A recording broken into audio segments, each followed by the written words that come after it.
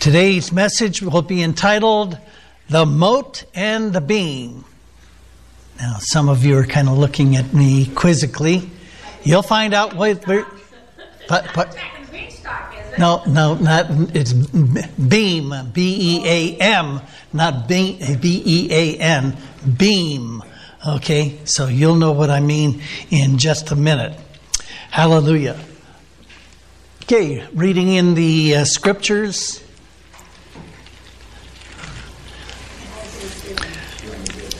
Matthew chapter 7, verses 1 through 5. Judge not that you be not judged. For with what judgment you judge, you will be judged. And with what measure you use, it will be measured back to you. And why do you look at the speck in your brother's eye, but do not consider the plank in your own eye? Or how can you say to your brother, let me remove the speck from your eye, and look, a plank is in your own eye? Hypocrite! First remove the plank from your own eye, and then you will see clearly to remove the speck from your brother's eye. And also Galatians chapter 6, verse 1. Brethren, if a man is overtaken in any trespass, you who are spiritual, restore such a one in a spirit of gentleness, considering yourself, lest you also be tempted. Father, we praise and thank you for your word, which gives life. Lord, it says in your word that the word of God is quick and powerful and sharper than any two-edged sword, piercing to the dividing asunder of soul and spirit and of the joints and the marrow, and is a discerner of the thoughts and the intents of the heart. Neither is there any creature not manifest in his sight, in Jesus' sight, but all things are naked and open unto him with whom we have to do. And Lord, I pray that your Spirit would just penetrate our hearts and our minds and our spirits today, Lord God. And may he convict us, Lord God. May the Holy Spirit convict us, Lord, if there's things that are not right in our own lives, so that we can bring it to the cross, Lord, and let it be covered by your precious blood. And I thank you for being with us, Lord, and anointing this message. I pray this in Jesus' name. Amen. Amen. Okay, so we've been covering a series entitled The Calvary Road. And it's on the book, The Calvary Road by Roy Hession. I've adopted as a theme verse for this series, Revelation chapter 12, verse 11. And it says, they overcame him, that is the devil and his minions, by the blood of the Lamb and by the word of their testimony, and they did not love their lives to the death. Chapter 1, which we covered, was entitled Brokenness. And it says that we all need to be broken. We need to have broken lives and live broken lives. And that involves crucified living. Paul wrote, I am crucified with Christ. Nevertheless I live, yet not I, but Christ lives in me. And the life which I now live in the flesh, I live by the faith of the Son of God, who loved me and gave himself for me. Also Jesus said, if any man would come after me, let him deny himself, pick up his cross daily, and follow me. For whosoever would save his life will lose it, but whoever would lose his life for my sake will find it. When he talks about losing your life, that means losing your own self-will. That self-will needs to be broken. Just like when you break a horse, you want to bend it so that its will is conformed to your will. And that's what we need as Christians. Our will needs to be conformed to the will of the Lord. Can you say amen to that? Okay. Chapter 2 was cups running over. The cup is symbolic of the human heart. When it says cups running over, it means to not just be filled with the Holy Spirit, but filled to the brimming over so that it can spill out to those around us. and bring a lost and dying world to the Lord Jesus Christ. Chapter 3 was the way of fellowship. The fall of man, fellowship was broken between man and God. And not just between man and God, but between us as human beings. We lost fellowship with one another. And God's cure for that is to walk in the light. 1 John 1:7 says that if we walk in the light as He is in the light, we have fellowship one with another, and the blood of Jesus Christ, His Son, keeps on cleansing us from every sin. So fellowship is restored when we walk in the light, and we saw that walking in the light means that you don't have any unconfessed sin. You let the searchlight of God's Holy Spirit illuminate your entire being, the dark recesses of your heart. And if there is sin there, it will illuminate it so that you can bring it to the foot of the cross. Chapter 4 was the highway of holiness. The Hessian's terminology came from Isaiah 35 verses 8 and 9, and it talks about the highway of holiness, which to Hessian means the foot of the cross. The holiness leads up to the foot of the cross. And it said that there are no lions or ravenous beasts there. They're off to the wayside. The lions were symbolic of what? Symbolic of Satan.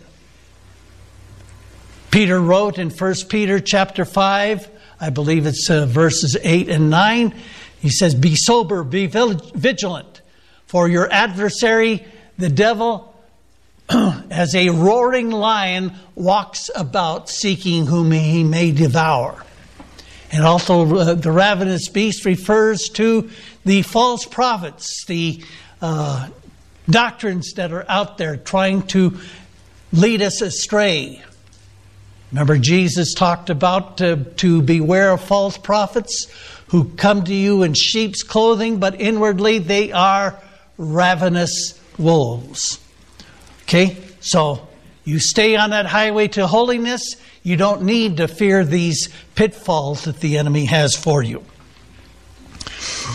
Then chapter 5, the dove and the lamb.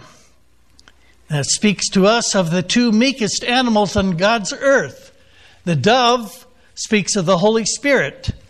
And the Holy Spirit is easily startled, easily grieved if we do not walk in that highway of holiness.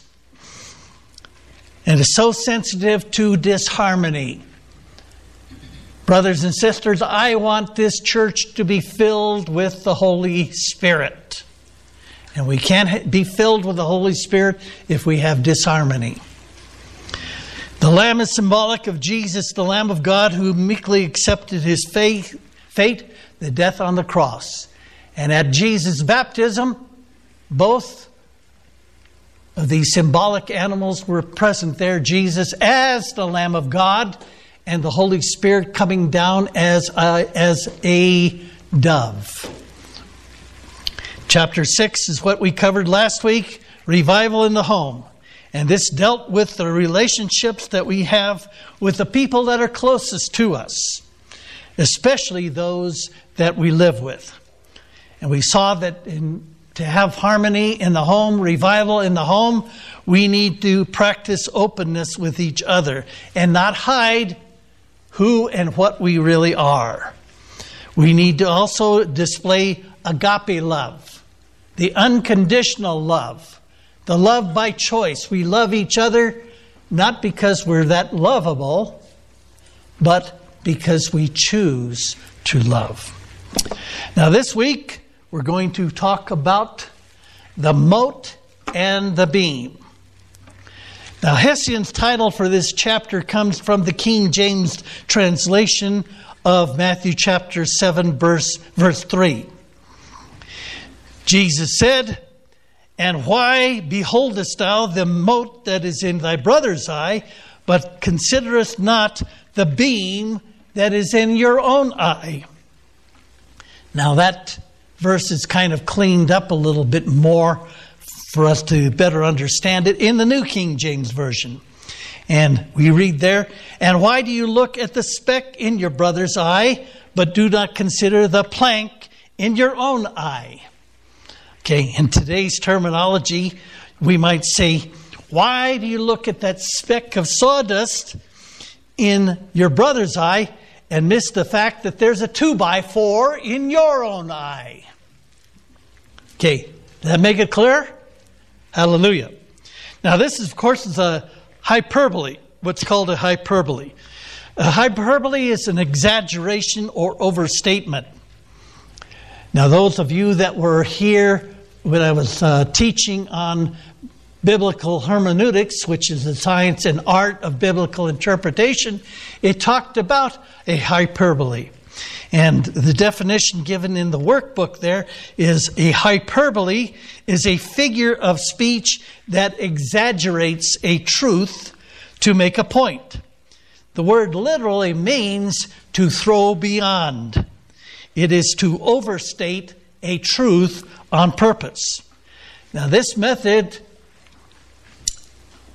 of figure of speech was one of Jesus' favorite methods when he would preach. Some other hyperboles that were used by Jesus.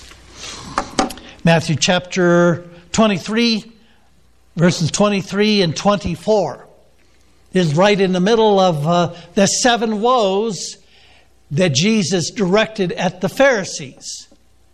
You know, he got up there and he exposed the Pharisees for the hypocrites that they were.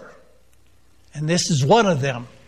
He said to them, "Woe to you, scribes and Pharisees, hypocrites! For you pay a tithe of mint and anise and cumin, and have neglected the weightier matters of the law, justice, mercy, and faith. These you ought to have done," that is, doing your tithing, "without leaving the others undone. Blind guides who strain out a gnat and swallow a camel." Can you just see that? Swallowing a camel? Kind of hard to do, isn't it? So he was using that as a figure of speech. You know, you Pharisees, you know, you pour a cup of water, you see a little gnat in there, and you go take the care to strain out that gnat so you don't drink the gnat too. That was, the nitpicking that they were doing at the law, straining the gnat. But then they swallowed the camel because they neglected the weightier matters of the law, justice, mercy, and faith. They were always using the law to pin down the people, keep them under the yoke of bondage. And Jesus later said, you do all these things and you don't lift one finger to help them. Another hyperbole is found in Matthew chapter 19, verses 23 and 24. Then Jesus said to his disciples, "Assuredly I say to you that it is hard for a rich man to enter the kingdom of heaven. Again I say to you, it is easier for a camel to go through the eye of the needle." Can you just picture that again? "Than for a rich man to enter the kingdom of God." Now, Jesus was not saying it's impossible for you to get into heaven if you're materially wealthy. What he was saying is that you use that material wealth to benefit God's kingdom. You know, there are many rich people that you read about in the Bible, especially in the Old Testament. Abraham was a wealthy man. His son Isaac was a wealthy man. So was Jacob. So was David. So was Solomon. Said it's not impossible for these people to get into the kingdom of God. It's just a lot harder. Why? Because you get distracted with the material wealth that you have. There's a proverb back in Proverbs chapter 30, verses 8 and 9, where the inspired writer there says, "Give me neither wealth nor poverty." Said, if you give me poverty, I might steal and drag the name of the Lord into the mud. And if I've got too much wealth, then I'll just kind of forget God and say, who is God? You know, I don't need God. I got all this material wealth. Okay? So strike a balance, If, you're not material wealthy, don't seek it, because that material wealth becomes an idol to you. And it's a sin called the lust of the eyes.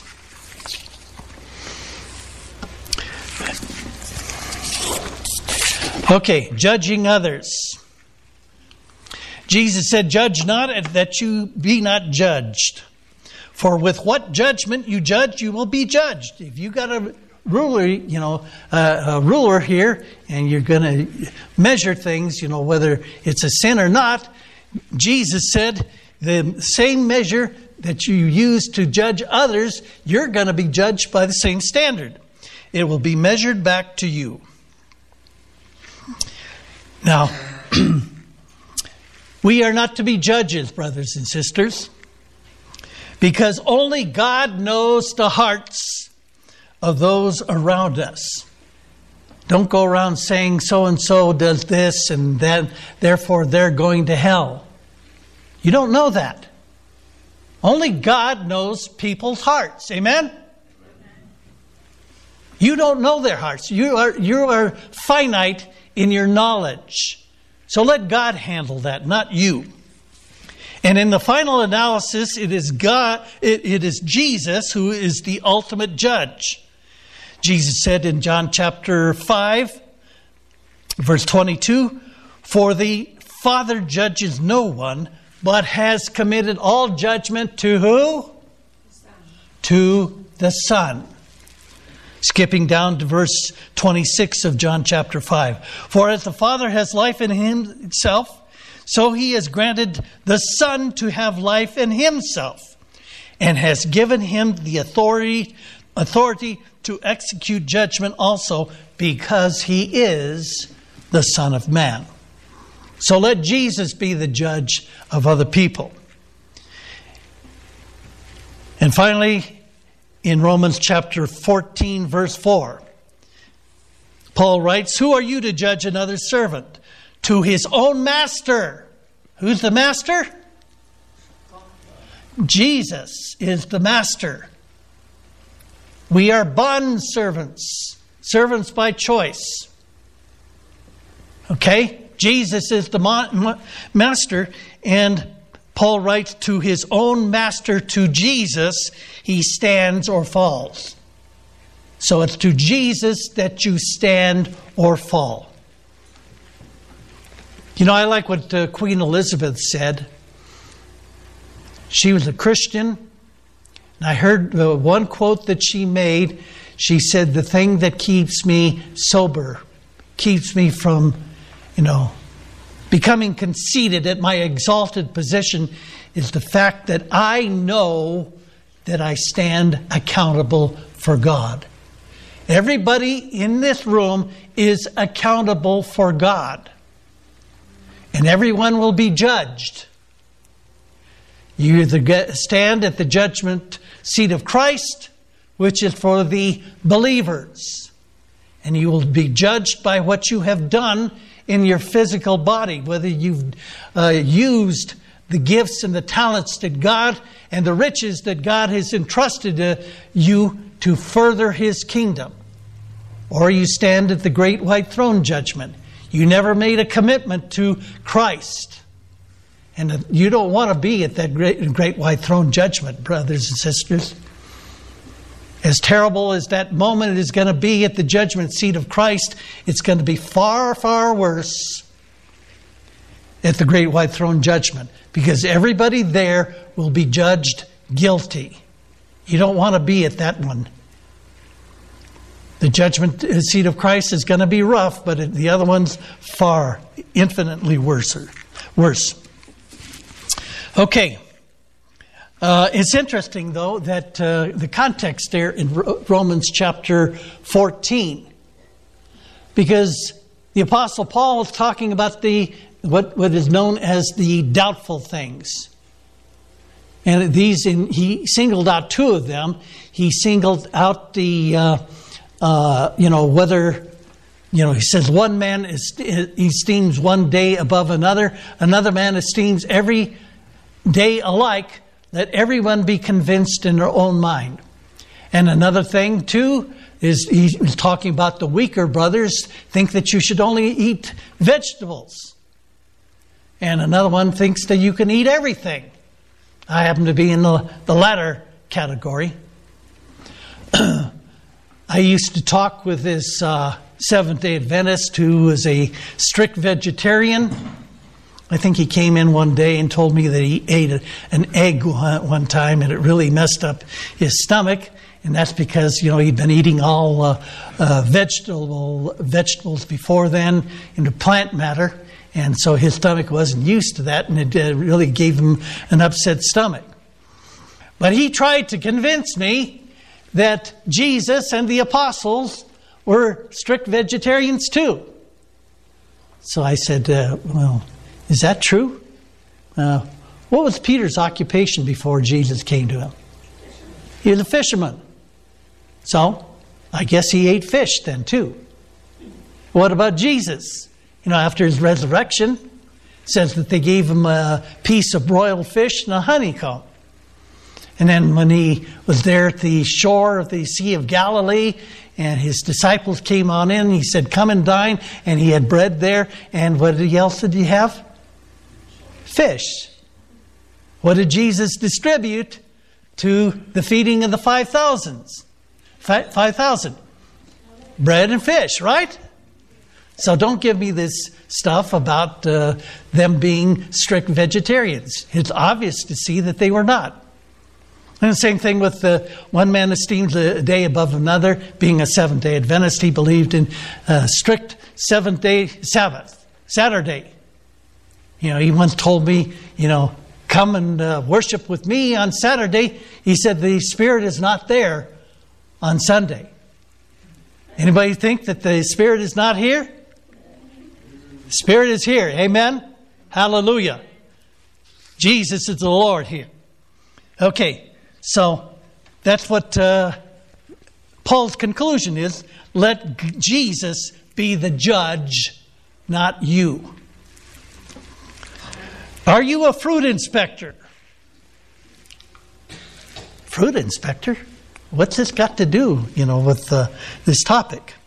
I got this from a quote by J. Vernon McGee.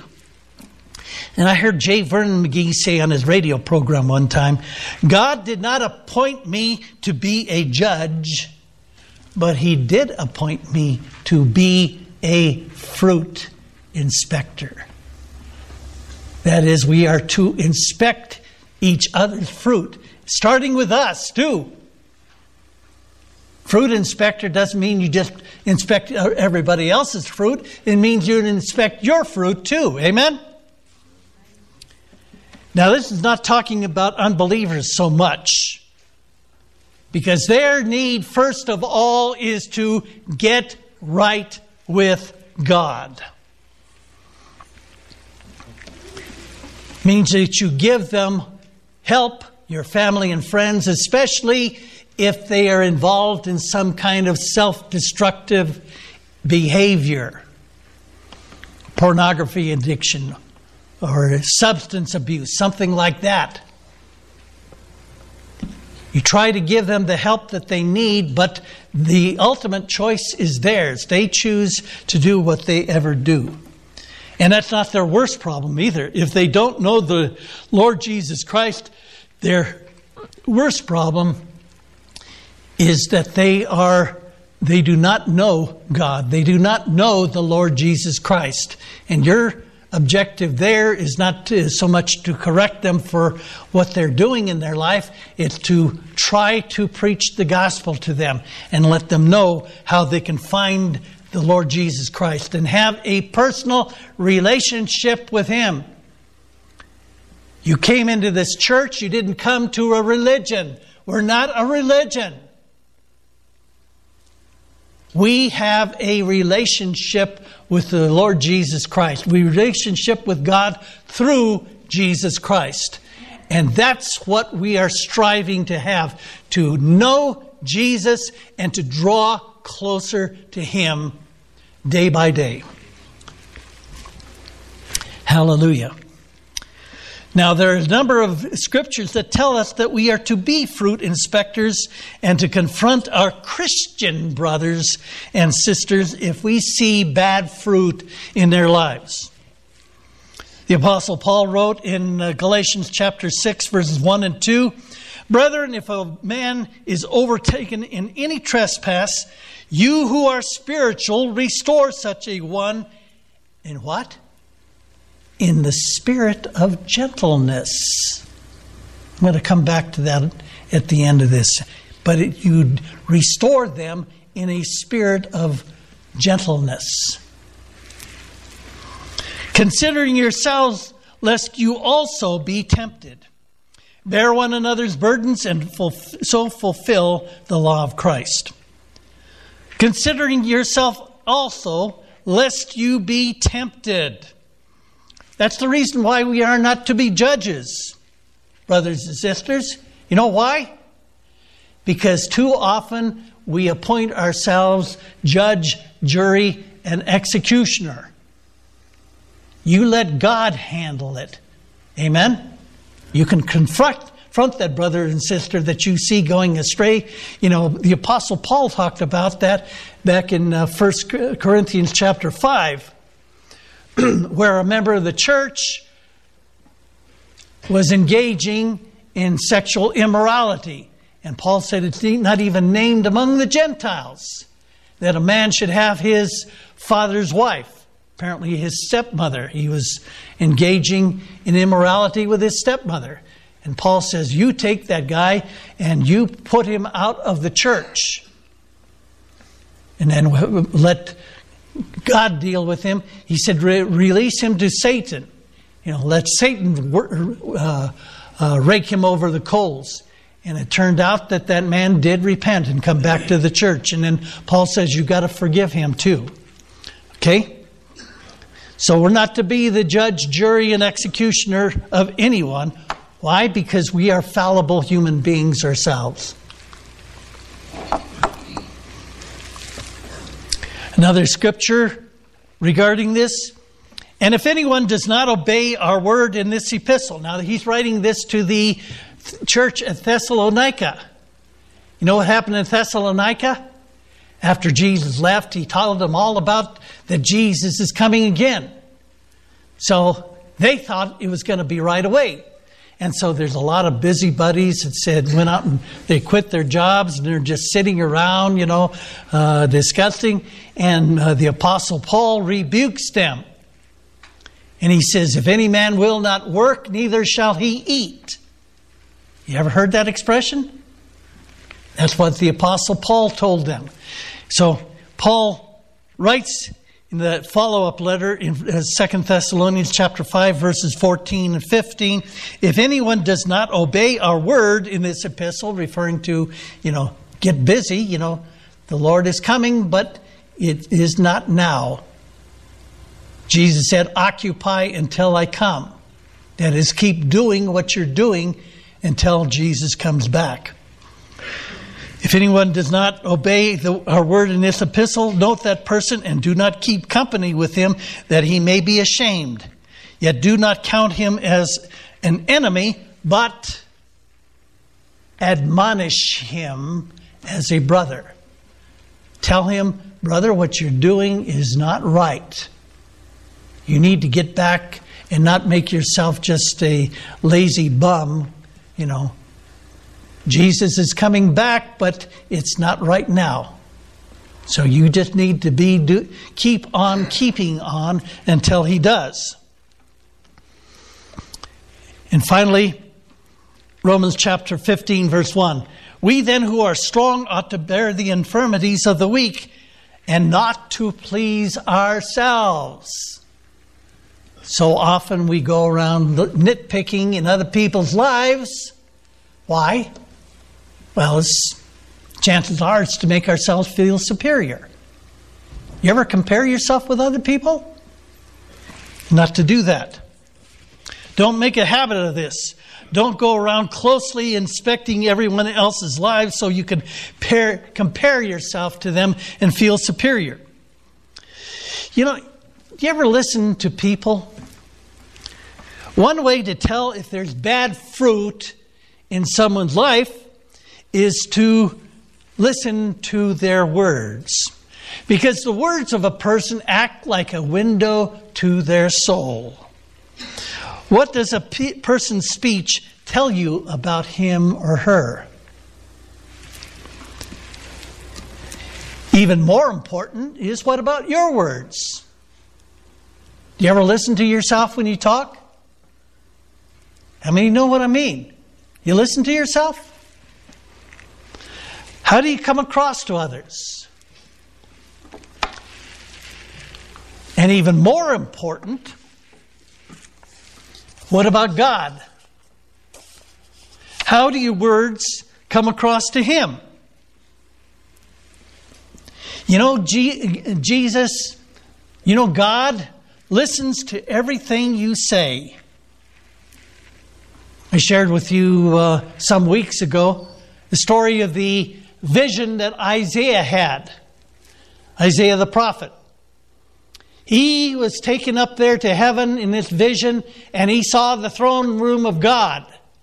He saw God high and lifted up on His throne. And the seraphim were flying around Him, and they were saying what? They were saying, "Holy, holy, holy is the Lord God Almighty, who was and is to come, the Almighty One." What happened to Isaiah? It says that he fell on his knees. And what did he say? He said, "Woe is me, for I am a man of unclean lips, and I dwell in the midst of a people of unclean lips. For my eyes have seen the Lord of hosts." He became convicted of his sin. And what was that one part of his anatomy that he saw? He saw he was a man of unclean lips. God listens to everything you say, brothers and sisters. And to the Pharisees, this is in Matthew chapter 12, verses 34 through 37. The Pharisees were accusing Jesus of performing all these miracles by Beelzebub, the prince of the demons. In other words, he was doing it by Satan.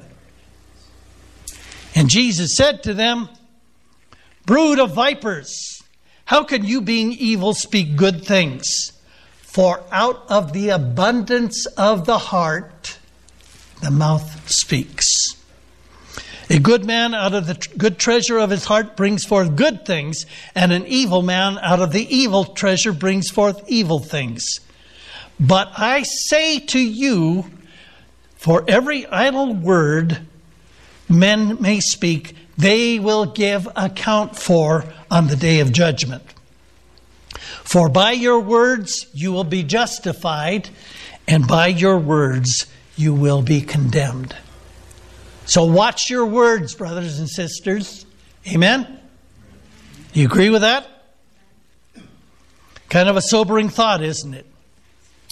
Now, what Hessian is driving at in this chapter? The mote and the beam. Too often we are quick to correct others for the wrong motivation and in the wrong spirit. We all know that what Jesus meant by the mote, that is the speck in the other person's eye. This is what Hessian is writing here. It is some fault which we fancy we can see in him or her. We don't want to be sexist here. It may be an act that he has done against us or some attitude he adopts towards us. But what did Jesus mean by the beam in our eyes? Now this is key here. This is what Hessian says here.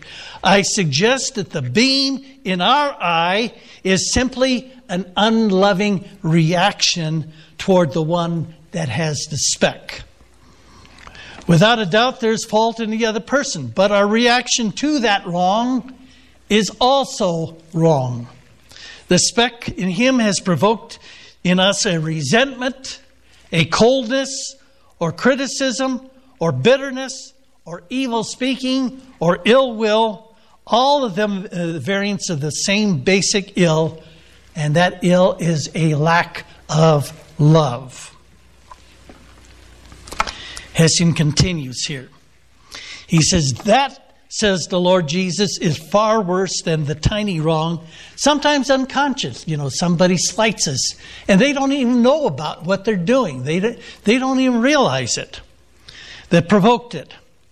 And the Lord Jesus means by this comparison to tell us that our unloving reaction to the other's wrong is a great beam to the tiny speck. Every time we point a finger at another's wrong, three point back to us. You point a finger at somebody, how many fingers point back at you? 3. And I'm sure we've all heard that little expression before at one time or another. What about that expression, people in glass houses shouldn't throw stones? You ever hear that? Okay. You live in a glass house, don't throw stones. Hessian continues, the first beginning of resentment is a beam, or a plank, or a 2x4, as it is also the first flicker of an unkind thought, or the first suggestion of unloving criticism. Where that is so, it only distorts our vision, and we never see our brother as he really is, beloved by God. Every person here, regardless of their fault, is beloved by God. For God so loved the world that He gave His only begotten Son. Herein is love, not that we love God, but that He loved us and sent His Son to be a propitiation, a satisfactory atonement for our sin. I told you this story before, Praying Hyde of India, man who knew God better than anybody, just about anybody that has ever lived, because he would spend hours a day in prayer, sometimes 4, 6, 8, even 10 hours a day in prayer. And there was one time he saw this native minister really needed a revival in his life, and he starts praying for the man. And he starts out with saying, "Oh, Lord, you know how cold this man's heart is." And God stopped him right there and put His spiritual finger right on Praying Hyde's mouth and says, "Not so. He who touches him touches the apple of my eye." And Praying Hyde had to repent. He said, "Oh God, forgive me, because I've become the accuser of the brethren." And God showed him how to pray for the man. And he started looking at the man's life, and he saw things that were praiseworthy. And he started thanking God for the good qualities that were in this man's life. And he found out that a short time later, that man had had a spiritual revival in his life. And he was going out there and winning souls for Christ. One other little illustration. I remember I've got a book in my library. I was looking for it this morning, so I don't even remember what the title was. But it was by Charles and Francis Hunter. And it was a story of a Assemblies of God minister in, I believe it was Idaho. And he had a number of visions from God. In one of these visions, he pictured God taking him up to heaven and showing him this vast library. All these different books. And those books were the lives of everyone that had lived, that was redeemed by God. And for some reason, he went to the book of Abraham. And he started thumbing through it. And he saw places where Abraham had kept the faith, the birth of his son Isaac, then even being willing to sacrifice Isaac on the altar. And then other times when he took in strangers, gave them food and shelter. And the pastor said, I couldn't find what I was looking for. What was he looking for? He was looking for Abraham's failures. And he couldn't find where Abraham had that lapse of faith. Lied about Sarah, his wife, being, his sister. Did not, we saw that just, I think it was last week. Didn't do it just once, he did it twice. And he asked God, why aren't there any failures in Abraham's book here? You know what God told him? I don't record failure. You're under the blood. Your failures are all under the blood. If you know the Lord Jesus Christ, can you say hallelujah? Hallelujah. God does not record your failures. So don't feel guilty about them. If we confess our sins, He is what? Faithful and just, and will forgive us our sins and cleanse us from all unrighteousness. Hallelujah. The thought just brings tears to my eyes, brothers and sisters. Hessian concludes here. First, cast a beam out of your own eye. That is the thing that we must do first. We must recognize our unloving attitude toward Him as sin. On our knees, we must go with it to Calvary and see Jesus there and catch a glimpse of what sin cost Him. At His feet, we must repent of it and be broken afresh and trust the Lord Jesus to cleanse it away by His precious blood and fill us with His love for that person that wronged us. And He will and does if we claim His promise.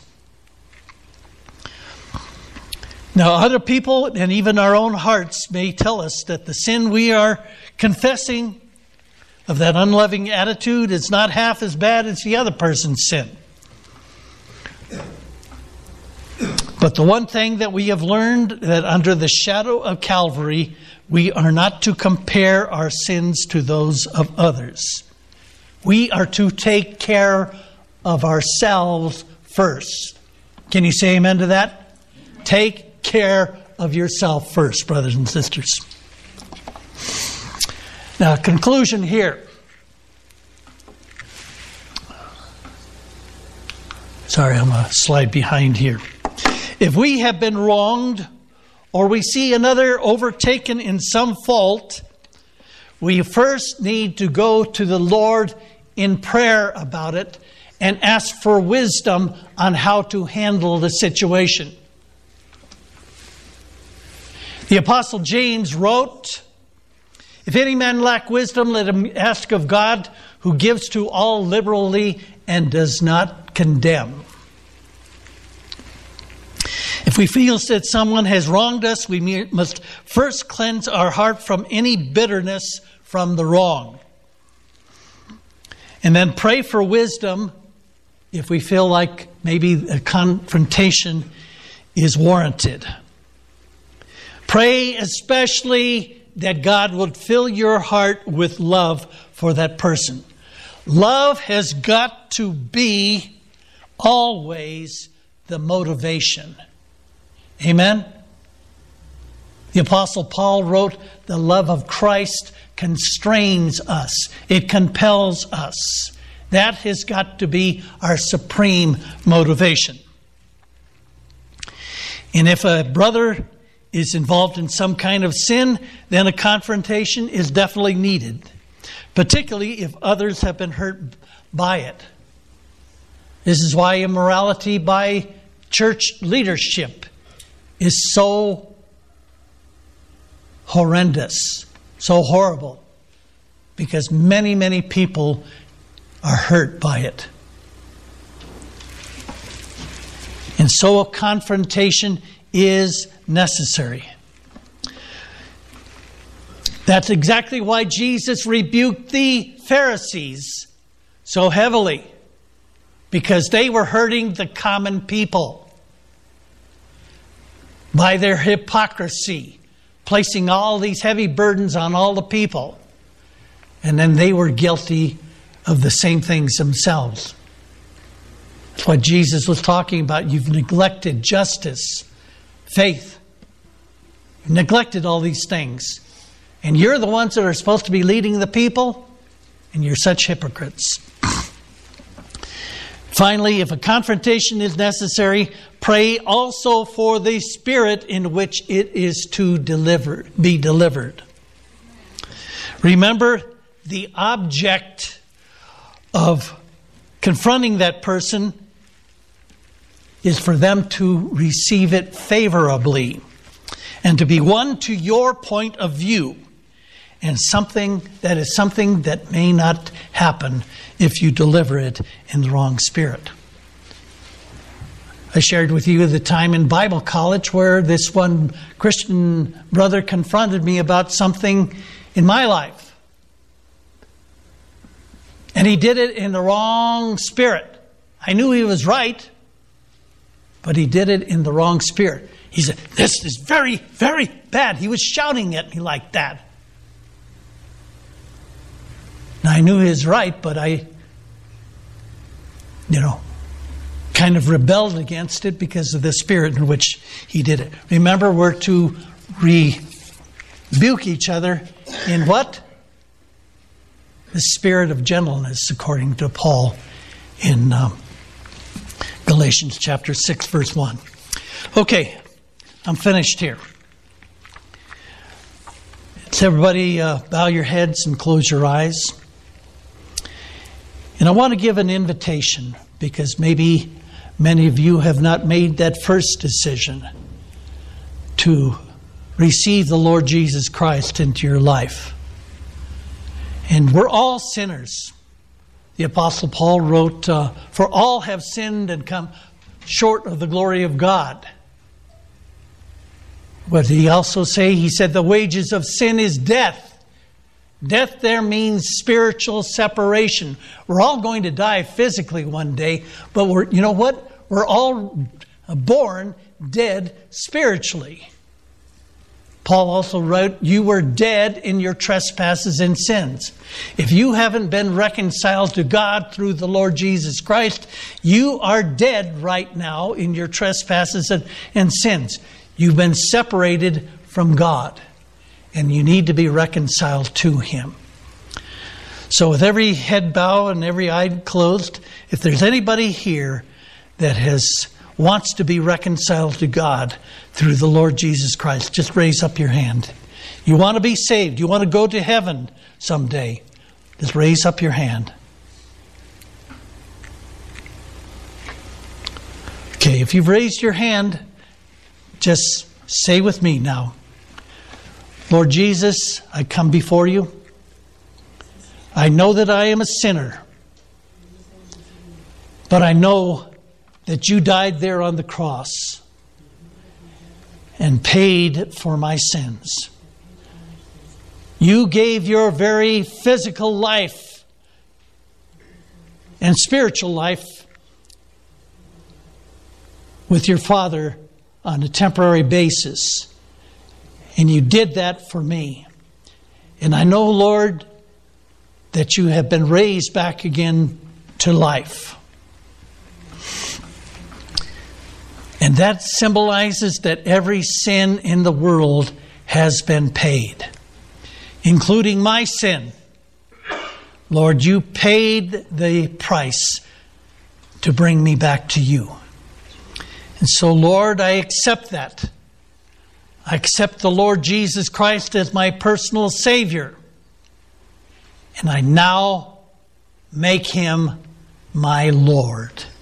Into my heart, Lord Jesus, you said, "Behold, I stand at the door and knock. And if anyone will hear my voice and open the door, I will come in with him and sup with him, and he with me." Lord Jesus, come into my heart now, Lord, and set me free from my sin and my shame. Thank you, Lord, for coming in now and cleansing me from all unrighteousness. And I pray this in Jesus' mighty name. Amen.